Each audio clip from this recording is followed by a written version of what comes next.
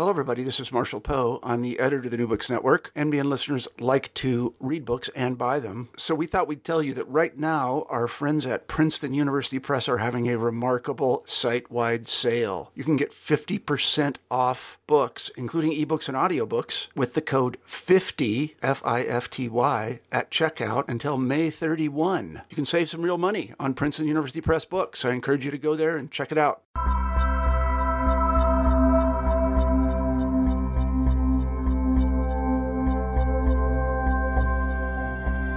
Land is central in the construction of identity for many communities. For Ute Native Americans, the meaning of a 12 million acre homeland in western Colorado is intricately linked to the various ways they understand their heritage and future.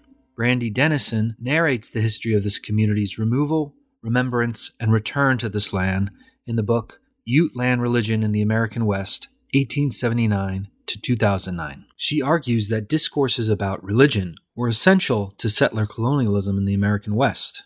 These took shape through justifications for the displacement of Utes, in civilizing missionary projects, imagined nostalgia about pre-contact Colorado, and as means for Ute to warrant inclusion and return.